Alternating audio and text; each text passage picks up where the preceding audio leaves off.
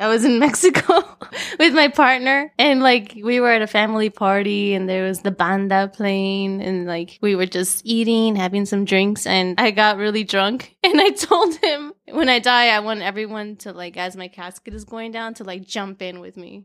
Like, oh, I can't live without her, and then just like jump in. That's a fantasy that people talk about a lot, but very few people are like, and I definitely want that to happen. So I appreciate your commitment to like, that must happen. He was sad about it, and then I was like, why are you sad? That's Mexican culture, death, like. So you want everyone to jump in, and then they just for the lowering, and then they can climb back out, or you want them to be buried alive with you? Oh no, okay. That would be so evil. Yeah. I'm like, but I mean, I respect that as well. Just kidding. But if I go, everyone has to go. It all yeah.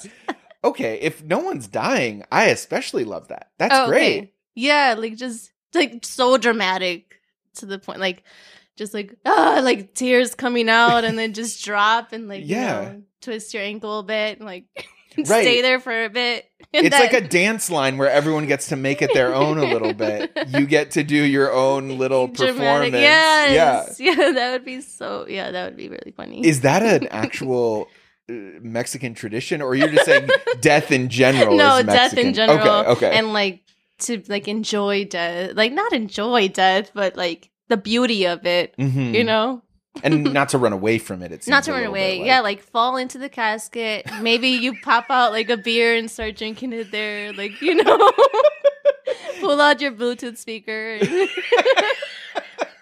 But it has to be in the hole with me. Yeah. Absolutely. These tools are for you to use.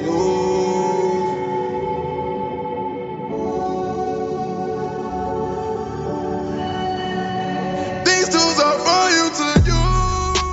Welcome to This Is Your Afterlife, conversations with artists and activists about death and life. My name is Dave Marr. I'm a comedian who lives in Chicago, survived a coma. It was a month long, about 8 years ago, and I woke up with questions, which I ask on this podcast. And the guest of whom I am asking these questions is Stephanie Alma, singer, Chicago singer, member of the band Raro. You can find her Instagram and Raro's Instagram on the show notes. And if you're listening to this late enough, I will have updated with the link to the album that they're coming out with in June, it sounds like. And the album's called From Your Fear, I Learned. So if it's not June 2023 yet, then just kind of sit with that. Just think about that. Just think about what a good album title that is. Follow Raro on Instagram and wait for them to announce the drops to the album. Stephanie is a partially blind individual, a fellow disabled person, although our disabilities are very different, which I do mention in the full conversation on Patreon, patreon.com/Dave Marr. You can always get those full conversations and all the other bonus audio I post at any level, $5 for the Afterhead level, $15 if you want to become a Pigeon level patron and get your name shouted out, like Fred Fidawa, Susie Carroll, Kurt Chang, Katie Llewellyn, John Lee, Debo, and Shuba Singh. And so I just wanted to mention that Stephanie and I talk about disability a ton, talk about crip culture and the things, the ways in which disability has crept into every area of her life and sort of not defined, because that's the struggle, right? Is like, and I even say to her at one point that I don't think of her as just a disabled person. I think of her as a musician who does a lot of great disability justice work. But when, especially with disability, I have experienced this from both angles. People being very interested. For me, it's type 1 diabetes. People being very interested how it works, but not wanting to ask too many questions. But there's this thing of like, I'm going to go into kind of a weird realm here, talking about the curiosity of strangers. Okay. At its least damaging, the curiosity that people have about trans people, to be clear, totally inappropriate questions about, oh, you're trans? Do you still have X, Y genitals? Did you undergo X, Y surgery? Do you take hormones? All this stuff. I both recognize the complete inappropriateness of that stuff. I have felt the frustration of being asked questions that are kind of off the mark or ill-informed. And I've also felt the curiosity of like, oh my God, you're partially blind. Like, tell me exactly, and I do, there are moments where I ask Stephanie to like be specific about her vision and what it literally looks like to be her, but I think there's a way in which that also can feel very dehumanizing, to be treated like a dissected frog a little bit. So I tried to talk to Stephanie from that perspective, from someone who has experienced all of those sides of that in a very different way, to bring a lot of curiosity, a little bit of humility. I'll admit that I don't have the most humility, and just to connect as a person. So yeah, it's up to you to decide if I succeeded at that or not. And if I did succeed at that, if you enjoy this conversation, please tell your friends that iTunes podcast, Apple podcast, review section is looking pretty lonely. So you could add a review that, and you can say whatever the text is you want, but if you give 5 stars, you're allowed to criticize me in any way you want, or offer compliments. I'll always accept a compliment. So I would love for you to spread the word, but right now, just sit back and enjoy my conversation with Stephanie Alma. I grab your whip and take it back to Chi-Town. When I'm in Chi-Town, I treat it Paint your hell. A custom hell designed for you, Stephanie Alma.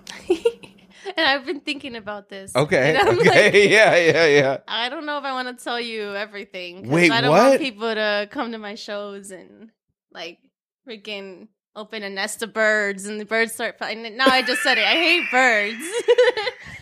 But yeah, I hope that doesn't That's happen. a really common, such a common thing, is to bring a nest of birds to a concert. A nest, well, a cage of birds, and just like, oh, it's a beautiful moment. It's like, no, it's not. Oh, really? The like letting doves go or something? All That's of that, like just, it's the sound, the fluttering of the wings. Really? And like, yeah, I think it's just being in the city and like traveling so much, like on the CTA, and every time you walk in like the lonelier spots, there's like millions of birds. Yeah. And I'm like, man, I don't know how to get through them right now. Sure. Is it that they're so like unpredictable and the flapping Oh yeah, like, alerts you to that? and it feels like they're just gonna run into me, like they don't care. But that's just, yeah, that it's just strange. Okay. So But- the presence of birds is part of this hell. Yeah, but honestly, the real hell would be school in general, like the system. Yeah, Okay. education. Okay. Sure. Yeah, that would be real bad. You're to the go second. back there. You're the second person in a row, episode wise. Our last hell was a Jewish middle school. So, what is there a specific level of school or type of school? Did you go to a specific charter school, private, public? I went to public schools. Okay. And I know, that they're like underfunded and all of those Sure. things. But I went to many. Like, we moved almost like every year, and then I went to like a new school. That's every right. year. Within Chicago, right? Yeah. Yeah. Like I went to Finkel, I went to Hammond, Locke, Name names. Okay. Christopher Columbus. You're hearing it, Finkel. Portage Park. Talcott, did I say? Lafayette. Oh, man, so many. Hell yeah. Just so many. And every time I was a new girl, And Sure. then having a disability too. It's like, Yeah. yeah. Is that what were the specific hellish parts of school? It being a new girl, or was there other stuff that was even worse? No, just the reality of it, like the level of like not caring for disabled students. Okay. Like, I think that's where a lot of my anger comes from. Sure. Like the level of like just disregard these kids. Okay. They'll be okay. Like, whatever. what are like examples that you can think of? Just everything. It's all messed up. Like the goals that they have for us, you know, Okay. or even thinking about IEP meetings, like what was really important for them. The individualized education plans? Yeah. Yeah. So they would set your goals for you? Yeah, and I think, you know, we'd have conversations and stuff, but like nothing was really real. You know, it was just like, let's complete these IEPs. Okay. We need to finish them by this date. Right. And try to get your parents out. And that's another thing. Like, they never really understood, like, how important family was to the whole thing. Like, just, try to get your parents out. Oh, well, my fucking parents are working all the time. Like, how? Like, you need to find a better way, you know? Yeah. Like, it's like there's got to be another way that they can participate and still we can talk about serious goals. Sure. Like, what would be your ideal of like a thing to be in that and versus something that they gave you? I think that like forgetting the IEP in general, like throwing it out. Okay. And just going into a room together or even on a phone call, if that's what would make everybody feel more comfortable and they can spend more time out of work, after school, whatever it needed to be, so they can actually participate and like talk, even and with siblings as well. Like bring my siblings up, everybody, so we all understand what's going on. Because I feel like a lot of my life was spent telling people about myself, like this is what's going on, this is and like even my own family not understanding. Right. And I feel like that should not happen. Like I feel like I was diagnosed when I was 6 years old. If you're that young, like intervention needs to happen quicker, you know, in better intervention. I don't know. A lot of the resources that I found were later on, like in high school. Meanwhile, like I had peers also visually impaired or blind, like already doing Braille and doing all this and doing all that. But it's like we had different backgrounds, you know, and so a lot of the like resources, like resource reserves, and like we never got to tap until like later. Yeah. And so that's what you mean by so intervention angry. is like teaching Braille, that kind of thing. Considering the whole thing, moving away from like what society thinks is the right way of learning. Yes. So like there was so much pressure. I mean, I had doctors tell my parents that like she needs to sit at a table with a patch on her eye and work on each eye, reading text for an hour a day every day. Right. That shit was so sad because I couldn't see. Like, I was so close to the books, and like my dad would bring me. And I was young at the time. Like he would bring me like Disney books, and he would try, you know. And I was like, "Ooh, yeah, Disney stories." Yeah. And then I go, and it's like, "Oh, well, this really sucks. Like I don't want to see another book." But I didn't know yet. Like, oh, there are audio books. Right. I could learn. I can do auditory learning, and I can start that right now because that's a skill too. Right. I can learn Braille. I could start that right now. I could learn JAWS, the screen reader. I could start that at age 6. Wait, what is Not that, at JAWS? 21. Yeah. This just wasted a lot of my time as a disabled person. I think that's why I'm really fierce about like disability culture, crip culture. Yeah. Because it is, people need to accept that. Like, I identify as a person with disability. Yeah. My life is going to be different. Throw your fucking your normal standards to the garbage. Like, I don't want to see those things anymore. Those are not helping me, you know? Like, so yeah. You're not looking for a tool to do things normally. So, so to speak, you're looking for like the definition of normal to be redefined. Yeah. And then looking for tools to help me with my life. Like right now, I think the biggest barrier, there are many, but one big one I can think of at the top of my head, transportation. Yeah. And this is a barrier for my work right now because like just being a vocalist, being in like musical groups, traveling for different gigs and taking my gear. Like sometimes like they won't even want me to take my gear in the car, like Uber rides and stuff like that. Right. But yeah, so I would like, that's what's important right now. What tools are going to help me with my career right now? If you even consider what I'm doing a career, like, you know, like that's that's another problem. Yeah. Like I'll go to like Wood or like rehab services and I'm like, okay, like I need magnifiers and stuff, and like, are you in school? No, I already earned my bachelor's degree. And are you working? Well, kind, but you know, like not a 9 to 5, but well then no, we can't help you. Like you have to be 9 to 5 or school. And then if not, like you're not getting these magnifiers. And so, yeah. So which is sad because mine just broke and like I'm like, what am I gonna do now? That's horrible. So yeah, more. You see, IEP meetings. We should have talked about that. Like, what am I gonna do when both like when they deny me? Yeah. I mean, I feel like that carries over to like all schools. Like, so many of us feel like school didn't teach like actual life skills. You know? Yeah. Like, how do I deal with like the constant rejection of people without just like crying and bawling? You know, Sure. like like some emotional skills. Yeah. Like even getting the COVID test for today. Like I showed up and I was like, man, if I have to beg this guy, fine, you know. And it was a long line, so I was waiting. I'm like, well, I waited so everyone can wait, you know? Like so I'm like, okay, I need help and like I need assistance to see the test, right? Yeah. So I need you to help me just look at the results. Right. And do whatever needs to be done. I mean, I can put the swab, you know, like, but I know every test is different, so I never know, like, what exactly the procedure will be.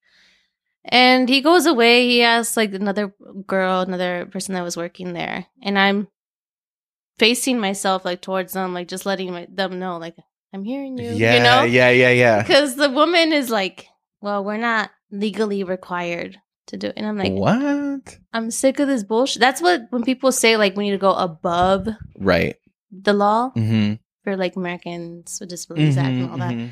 That's what they mean. Like, so she's over here like, oh, well, like I don't have to legally do that and all this. And then she saw me and she's like, you're not wearing a mask and all this. And like, I don't have symptoms. Like I just need it for work. I said, you know? Yeah. So then the guy just helped me really quickly. But I was like, you know, like, I was already, like, on the verge of, like, tearing up. Because I was so mad, you know? Like, I'm like, if I literally have to beg you to help me see this test, like, and then I just go, my mind just expands. Like, oh, my God, humanity is just going to the garbage. Yes, totally. Yeah. So. Well, I appreciate you getting the test. Yeah, of course. I mean, it makes me feel really safe, you know? To do that. I'm sorry to have put you through or indirectly, you know, been part of that process. But we were doing the right thing. I know. That's what I'm saying. So, okay. So school, birds, any other elements to this hell? No. I don't want to get too emo. Hey, you can get as emo as you want, but that's okay. I can be very emo.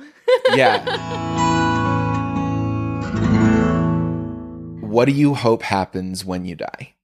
Well, yeah, I hope the music that I'm making, like that, you know, that's kind of like my print, like that will survive. Okay. You know, that means a lot to me. And like telling my story.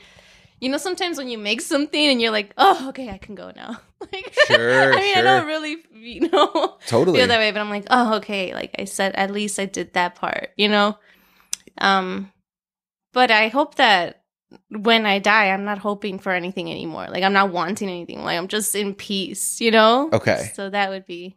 You hope that you're not hoping for anything. Yeah, that it's just done. Like, and in that way, like death is like peaceful, you know? Like it's really like there's nothing no more. Yeah. Not even your own consciousness. Yeah, I hope it's just. Yeah. Does life feel like a condition of constantly hoping for and wanting things? It used to, but no, not anymore. And if I am hoping, I'm hoping for literally like the next hour.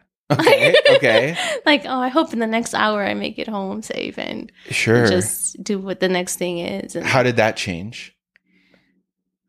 just realizing that like this hope for the far future is like so elusive, and also like what we're doing is already happening now in this moment. This is what it is, you know, and Yeah. like so just not waiting for some fake something to happen later on. It's like we're doing what we have to do for ourselves right now.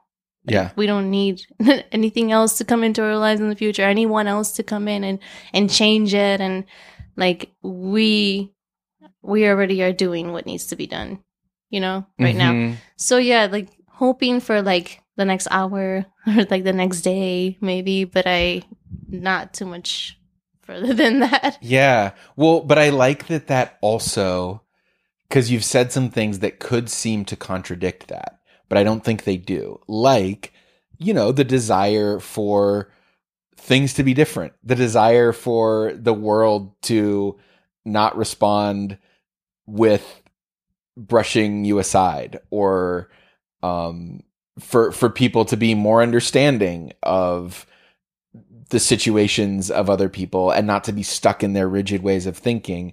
But I don't think that But like we're not in, it's not heaven on earth. It's already Sure. hellish here, you know, like so I feel like because of that, like that's the work we have to do here, you know? yeah, Yeah. absolutely.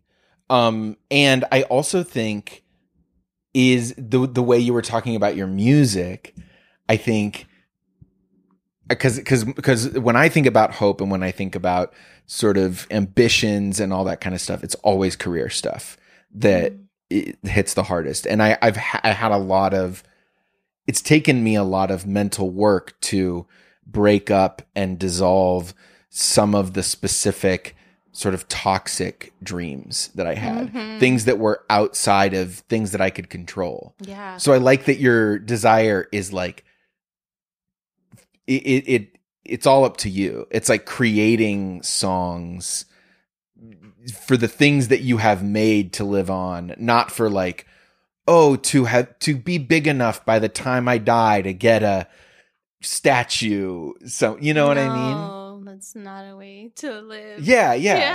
It has to be like the organic, like natural growth. Right. Have you always had sort of a humble approach to it's about the work and the things I want to make?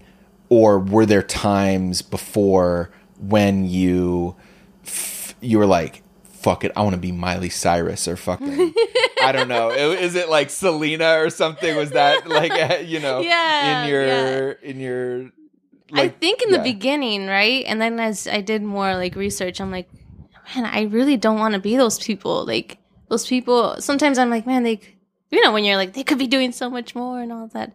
Like and not to say that like, oh, it's just about the work, because I'm not ignorant to the fact that everything that we do is like very individualistic. It is, as much as we want to be like to help others. Yep. Like you're really helping yourself first, you know? Sure. So, and yeah, I mean, I've had like, I do have my dad like constantly also like, he has told me like, you need to do more cumbias, you know, like you need to, you need to do the Spanish songs and the, Because he thinks basically that like Selena, you know, that's what's gonna blow you up or something. yeah. Okay. And I'm like, I just learned so much. I'm like, if you're not in the world of music, I'll listen to your advice, but if you're not there with me, really like walking through that universe, Yeah. then I can't really take your advice fully, because you don't really understand what's going on, you know? Like, Sure, of course. I could do cumbia songs and do, but that's just not right now Yeah. what I have. Like, that's not what I'm doing creatively. But Yeah. if it happens, it happens. And I'll be fine with that. Like, Yeah. if I decide next week I want to do some cumbias and stuff, cool. You know, like, I do give myself that. I allow myself to, like, change. And that's because that I learned from my disability, because just of the constant change and like how I always have to be accustomed, like every 2 years, you know, I don't know like what's going to be different in my vision. Sure. What else I'm going to need. So I'm like, although 2 years ago I said I really enjoyed, I don't know, crossword puzzles. Now I hate them and don't want to see them again because I can't do them. Yeah. Like, and yeah. Is that a real example? Yeah, maybe. Okay. It also feels very lockdown related. Yeah. Crossword puzzles versus yeah. Yeah, I was definitely with my magnifier, like circling the words, like. You know? Yeah, but I passed that book on to someone else now. Okay.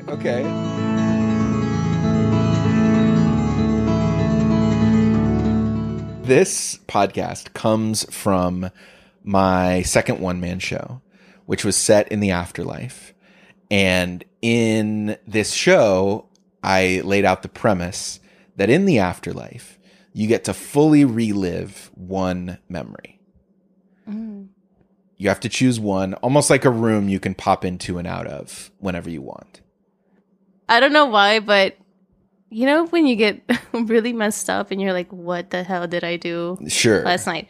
So there was my friend who's actually in Raro as well, but he has his own band. They have a band. It's like Puerto Rican band, Puerto Rican music. Nice. And they were doing a show at the Clipper. And I was so excited. It was such good tunes. What's the name of the band? Piraguas y Piropos. Okay. I was like dancing with my friend DC, and you know, I was already super drunk, but I kind of remember when I go back, like the haziness of like the lights and stuff. Uh-huh. But yeah, we were dancing it up. And then like afterwards, all I remember is they kicked me out of the bar.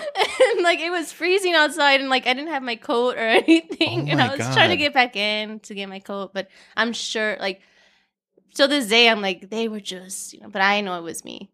Like I know that was in a weird state. But I remember like there was something really critical in my mind that I was thinking about. Like I was battling through something in my head. Like there was some idea, you know, sometimes when you get like the ideas that you're just like, that kind of shift your life a bit because they come out of nowhere. But I can't remember why or what it was. But I may want to go back there because of all the like the big journey that it was like within an hour and a half or 2 hours. Yeah. And to see everything play out and like to see myself, like what was bothering me so much. But then also the joy, like the dancing and all of that. Right. I think that would be something cool to kind of like repeat. Because then I know there was a good and then there was a bad. You know? Sure. It's not just a utopia. Like, you know? Well, so, okay. And it sounds like, is it just that you don't remember what the thing you were focused on was, but it still changed your life in some way? Oh, yeah. I knew it was the fire. It was the drive. It was like what's driving a lot of like my music and things. I knew it. I'm like, that's like the anger inside that like when you see your therapist, you're like trying to find what was it? And it's like that night, like it's like I was tapping into it and I can't remember what. And I could ask my friends. I'm sure they remember some things I was saying, but yeah. But it was anger. Yeah. Yeah. Okay, so it sounds like you do remember some things about this problem.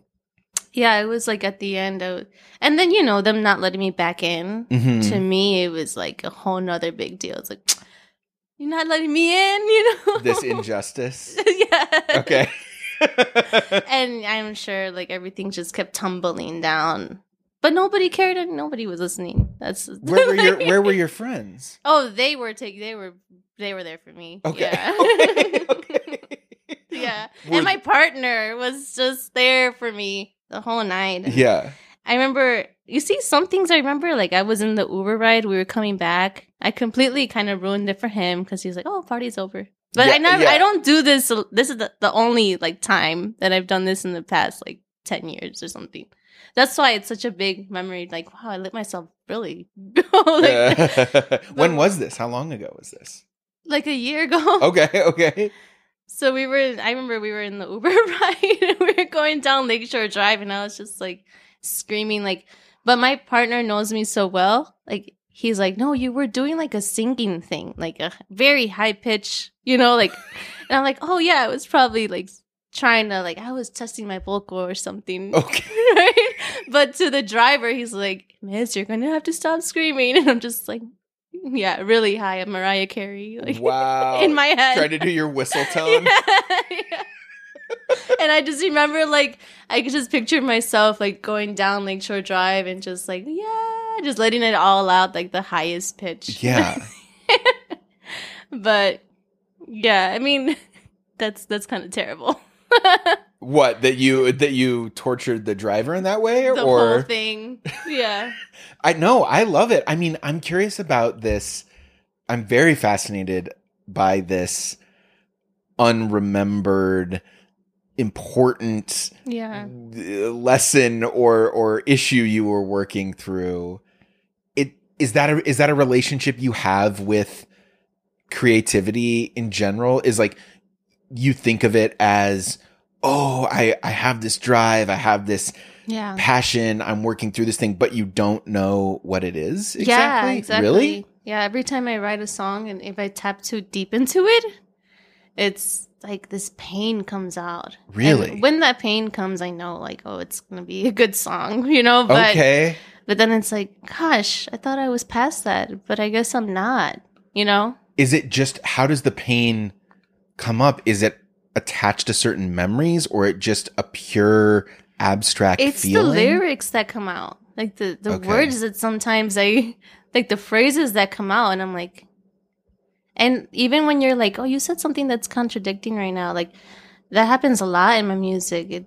It's a very contradiction, cause it's a big contradiction because it's not like black and white, of course. like.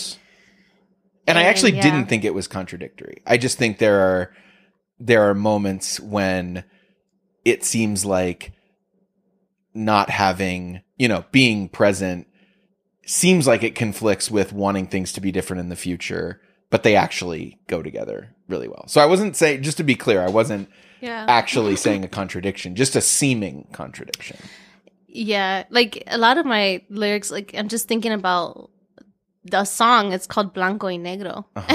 It's called Black and White, but in the chorus, it goes like, and I'll say it in English, but it's like, just one line is cuerpos divinos bailando el sonido del desprecio. So it's like divine bodies dancing to the beat of the like ungrateful, like, or being unworthy, right? Or devalued or something like that. But it's like, we're dancing to this, like, what's the word I'm looking for? Like this devaluation, like, okay. I don't know. Oppression. Yeah. But it's like, it's like, no sé qué me duele más, el desprecio o el olvido. Like, I don't know what hurts me more, like the devaluing or the feeling forgotten. So it's like, Yeah. I pick and choose, like, okay, well, am I going to live in a world where I'm devalued, or am I going to live one where, like, completely forgotten and just stay inside and don't even interact, Yeah. So heavy, not two great choices. Yeah. Both kind of bad choices, to be honest. Yeah. Working through it. And it's like, when I wrote that, I wasn't sitting there like I didn't start with that, like, just feeling so low, or, but it just comes out. Yeah. Okay. And so is it always, does that create an emotional sameness to the stuff you're making? Or do you ever worry, like, oh, is everything I'm making, like, too emo, you said earlier? Or is it just like, oh no, this is my wheelhouse, I know that this is where I live? Yeah, it's more like that. It's like a feeling of comfort. Yeah. In a weird way.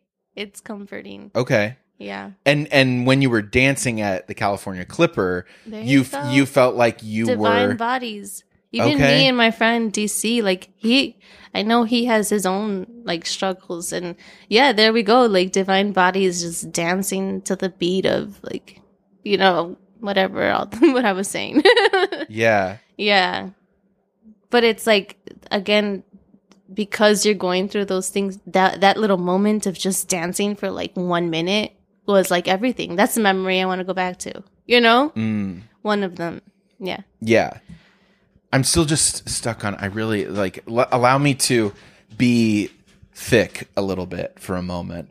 I just really want to, now I'm really invested, almost like a detective, in like how we uncover this mystery that's driving your creativity. Is that what were you like trying to solve it in that moment? Or were you just like, oh, I found the perfect words for what it is? Do you think if you did remember what it was that you were thinking about, that it would dry up the well of creativity at all? No. Okay. I don't think so. I really wish I could remember it because I think that it would bring me to another level, you know? Like I can finally surpass this and like work on a new thing, you know? Okay. But I haven't surpassed it yet, and that's what gets me. It's like, here comes again another painful story, and it's like, I do wish I could write, like, you know, I do write beautiful things too. Yeah. But yeah, it would be very interesting to get into like a new mindset because now I have more to explore, you know? So it doesn't feel like the stuff that you're working through is just like, oh, this is just my lifelong sort of task is to always be working through this. You feel like these are things that, no, I actually could completely work through this and move on to a new thing. Yeah. Really? Yeah. I was That's thinking that, fascinating. like, even with this album, we're dropping an album. Yeah, the Raro album. Yeah. Right? And that once that dropped, like, okay, maybe that closes that chapter, Okay. but I'm not sure. And when does the album come out? We have 2 singles coming out on Saturday. And this then coming Saturday. Yeah. But when does the album come out? More in like June.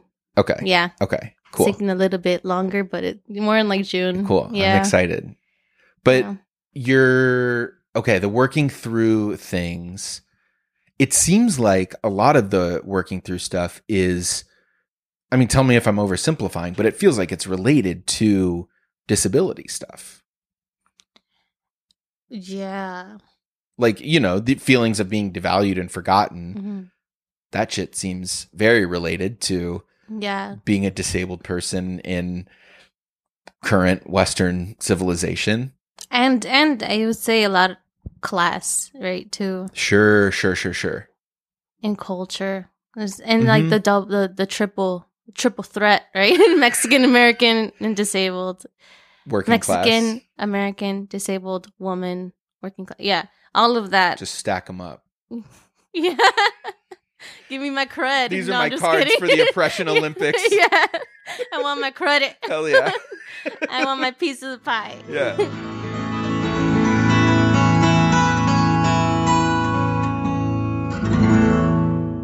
What's your coma?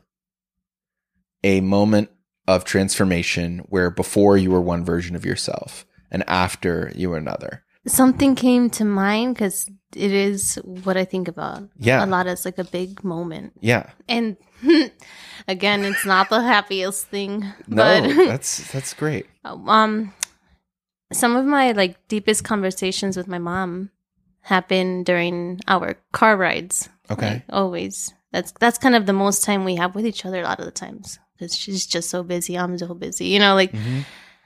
And there was a time she was going back to get her degree. I think it was about that time that after she got divorced from my dad. But we were in the car and it was just going good. You know, we had jams and we were always singing. What are your jams with your mom? One of our jams is like the Can't Take My Eyes Off of You. Okay. The Lauryn Hill version. Oh, okay. Yeah, okay. Yeah. That was our, like, I feel like that was her dedication for me. I don't know if she said that, but I just feel that Love when I it. hear it. And we actually got pulled over once and we were, because I was so young and we were like singing that song and I remember I was in the backseat without a seatbelt and they pulled us Amazing. over. But then they were like, oh, she's so cute. And then they let us go. But that was a song. But it was my mom. It was like she turned to me and she was just like, oh, I wish she wouldn't have said it, but she said it. She's like, I wish I could have done more, you know? And I'm like even gonna tear up because it pisses me off that she would even feel that way. Like, don't feel that way. Like, we made it through some difficult circumstances and you did amazing. Like, this woman can write like 30 books off of her life, you know? I'm like in awe of her. But when she said that, and then like, I couldn't see her tears, but I just felt like the moisture in the air and like, wow. And I was just so, that changed. That was a big moment for me because I was like, oh, like, I see how like hatred of other people, like how that passes down through like generations in families. You felt like that was like a self-loathing moment for her? Yeah, but it more like internalized like racism. I felt like she felt that way because of how life was making her feel, you know, like when like it wasn't like that at all. Like, yeah, no. So it was the feeling of, was the racism that she didn't do everything she had with like if somehow it was under her control to better our circumstances. Right. Yeah, and it's like, no, there were so many other things in control. Like, don't feel like it was your actions. Like, you tried you were doing 2 jobs at a time, going back to school. Now look at her. Now she eventually got her own house. We moved out of Chicago when she did. And like, that's a whole nother thing. Like now when I look at like Chicagoans and I'm like, and mainly because I'm like, yeah, but a lot of you don't know that like there were many people here before who are like now are mainly in like the south suburbs and they can't even like really say like, oh, I'm sure. Like the level of pride that now people take as like being a Chicagoan and the way they exclude others, just because they don't live in the city. But the reason being is like it's just so expensive here. Right, like, she couldn't have bought a house here. You're not a real Chicagoan because you didn't gentrify it like I did.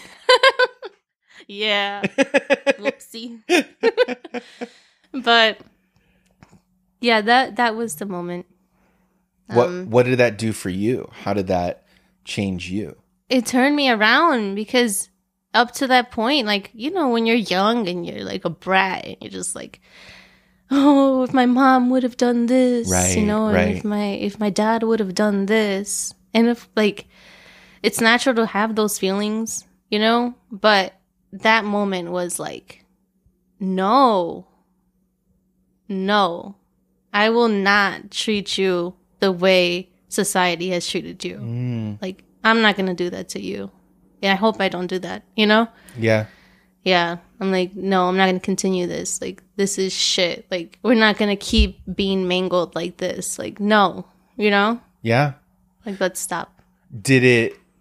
So it changed the way that you think about her? Has it changed the way that you interact with her? Like, have you ever expressed that to her, to tell her? No, I haven't. But it's changed the way I've interacted with everyone, with people in general. Because I'm like, always, like, it's the circumstances that they're trying to survive, you know? And that's what's talking to you most of the time. And that's why it's so hard for me to right away, like, even cut someone off, even if they're kind of being ableist, you know? Because I'm like, man, you're kind of lost too.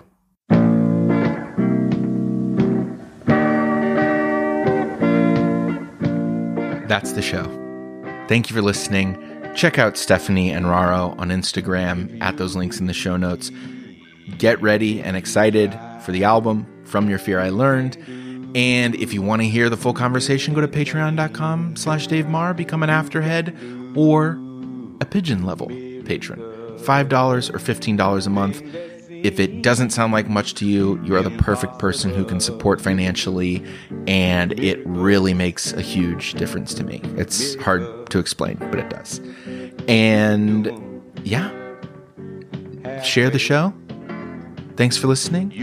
And until next week, remember, you are a mist. And human beings, they do miracles.